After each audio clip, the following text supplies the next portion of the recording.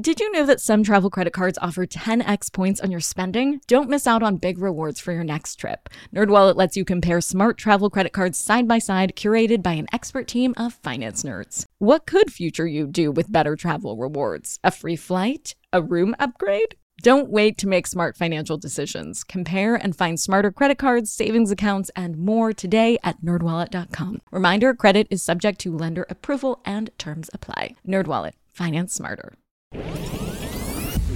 I'm Nicole Lappin, the only financial expert you don't need a dictionary to understand. It's time for some money rehab.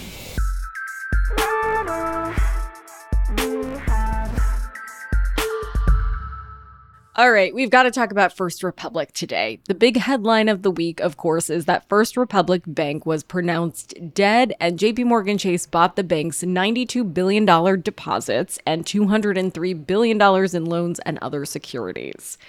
When I think about how this unfolded, I have a little daydream, and it goes like this.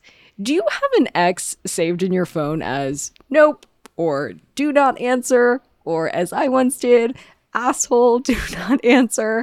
Well, because of JP Morgan Chase CEO Jamie Dimon's debacle in 2008 with Bear Stearns, I picture his phone ringing with First Republic's contact changed to do not answer. But he finally caved and picked up the call from First Republic this weekend. More on Bear Stearns and First Republic in just a minute, but for a quick fun fact, bailing out banks is actually one of the long-standing legacies of JP Morgan. And I'm talking about the man here, not the bank.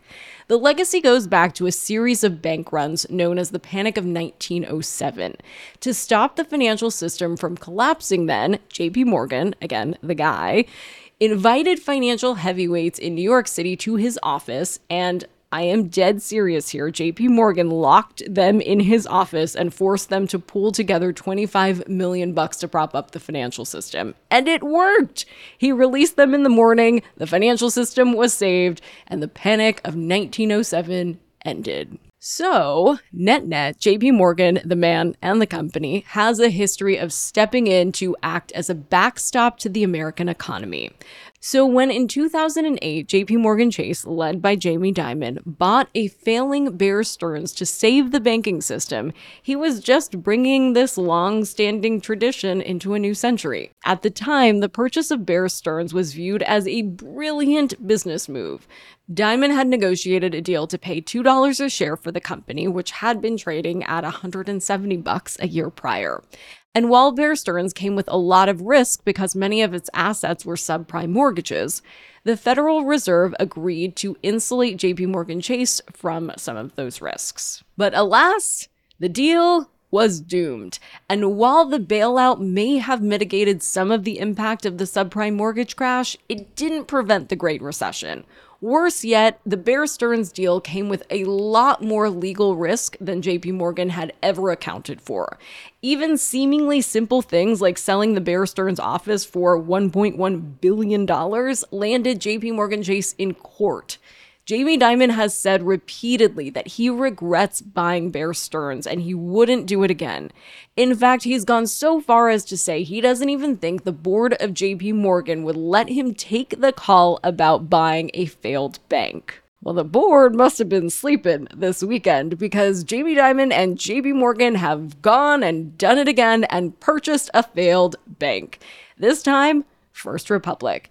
To be fair, he tried to resist. Dimon led a group of bankers who deposited $30 billion in First Republic back in March to try and keep it solvent. No word on if he had to lock them in his office to do it, like JP Morgan did back in 1907, but that $30 billion was not enough to keep First Republic solvent. Now, $30 billion is a lot of cash, so let's take a quick moment to address why First Republic couldn't be propped up with that infusion of money.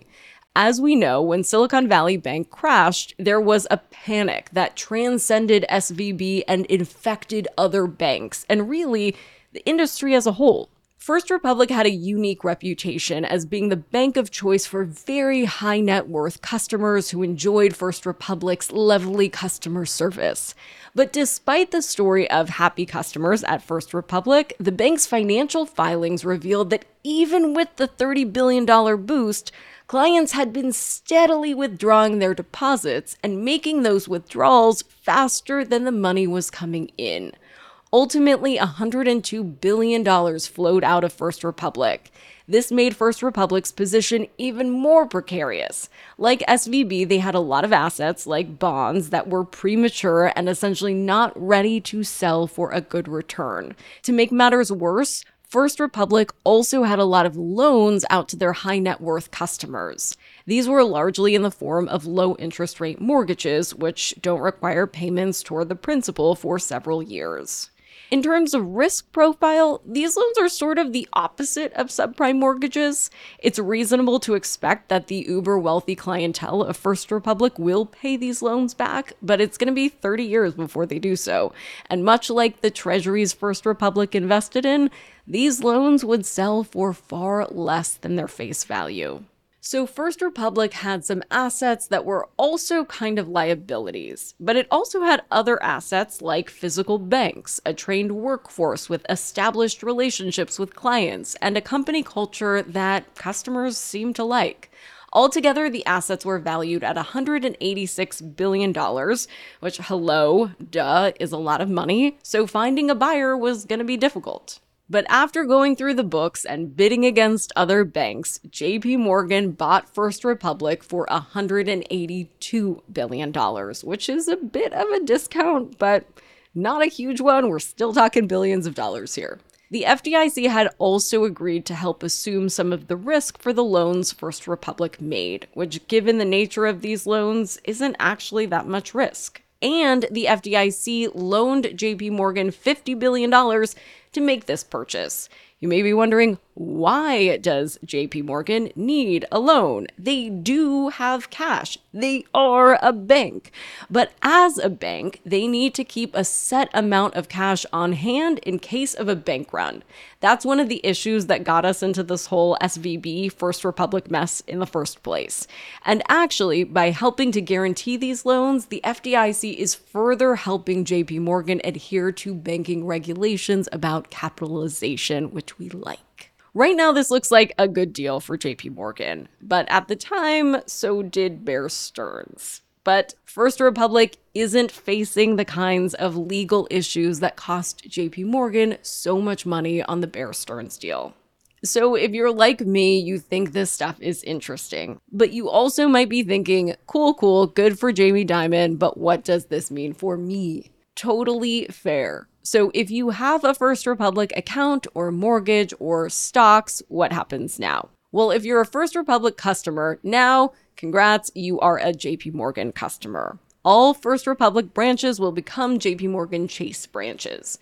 The FDIC has actually had a fair amount of practice with this after last month, and so corporate leadership is optimistic that there shouldn't be any major issues. So I'd expect growing pains of a fairly sizable transition, but you should be able to continue banking as normal, and please pay your mortgage, of course, on time. For homeowners out there, I would just get on the phone with a human or go to a physical branch and confirm the instructions for paying your mortgage throughout this transition. I know we're in 2023 and we don't want to talk to humans anymore. It's chat support or bust. But the last thing you want to do is accidentally pay using the wrong instructions and get a credit score hit. Now, if you had stock in First Republic, the transition will be smooth, but in a different way. You now own nothing. There's no way to sugarcoat it. It sucks. When trading was halted on Monday, the stock, along with First Republic Bank, basically stopped existing. Right now, interestingly, it seems like most brokers allowed users to exercise their put options. Dictionary note here, put options are a type of financial asset that allows you to make money when a stock's price drops. However, Robinhood, in a move that's very on brand for them, is being accused now of forcing their users to allow their put options to expire worthless. The lawsuits are sure to follow. And even if you weren't invested in First Republic, if you invest in anything, which I hope you do, yesterday was probably a tough day for you. The market decided that it hated the news about First Republic and dropped across the board. But not only that, stocks of several regional banks like Comerica and Zion dropped significantly. The hardest hit banks were Western Alliance Bank and PacWest Bancorp. Their stocks dropped so quickly that trading was actually halted on those companies' stocks to keep them from going into free fall. That does not mean they will be the next to fail, or even any more banks will fail.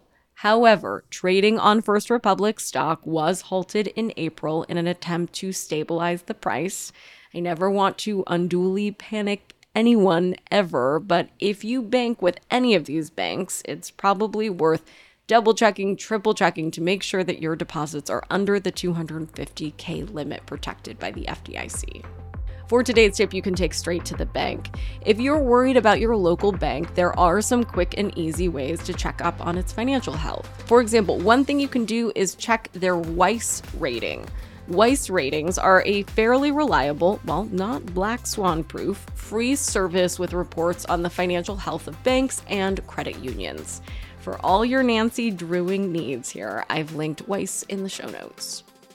Money rehabbers, you have money hidden in your house. Yeah, just hiding there in plain sight. Okay, so I don't mean you have gold bars hidden somewhere in walls, treasure map style, but you do have a money-making opportunity that you're just leaving on the table if you're not hosting on Airbnb. It's one of my all-time favorite side hustles. By hosting your space, you are monetizing what you already own. It doesn't get easier than that. For me, hosting on Airbnb has always been a no-brainer. When I first signed up, I remember thinking to myself, Self, you pay a lot of money for your house. It is time that house returned the favor. And to get real with you for a sec, I felt so much guilt before treating myself on vacation because traveling can be so expensive. But since hosting on Airbnb, I feel zero stress for treating myself to a much needed vacation because having Airbnb guests stay at my house when I'm traveling helps offset the cost of my travel. So it's such a win-win. I mean, if I could do it, you could do it. And your home might be worth more than you think. Find out how much at airbnb.com/host. Do you ever get FOMO, fear of missing out? Well, do you ever get FOMO-tupita, fear of missing out on the perfect hire? If so, I have the antidote. It's LinkedIn Jobs. LinkedIn Jobs helps you hire professionals you can't find anywhere else, even those who aren't actively searching for a new job but might be open to the perfect role. In any given month, over 70% of LinkedIn users don't visit other leading job sites, and that adds up to a serious squad of awesome candidates. LinkedIn has over 1 billion professionals on the platform, and these candidates are super qualified. So much so that 86% of small businesses get a qualified candidate within just 24 hours. I work with LinkedIn Jobs for all of my dream team needs, so they're hooking up money rehabbers at linkedin.com/MNN. Go there and you can post your job for free. That's linkedin.com/MNN, as in Money News Network, to post your job for free. Terms and conditions apply. Money Rehab is a production of Money News Network. I'm your host, Nicole Lappin. Money Rehab's executive producer is Morgan Lavoie. Our researcher is Emily Holmes. Do you need some money rehab? And let's be honest, we all do. So email us your money questions, moneyrehab@moneynewsnetwork.com, to potentially have your questions answered on the show or even have a one-on-one intervention with me. And follow us on Instagram @moneynews and TikTok @moneynewsnetwork for exclusive video content. And lastly, thank you. No, seriously, thank you. Thank you for listening and for investing in yourself, which is the most important investment you can make.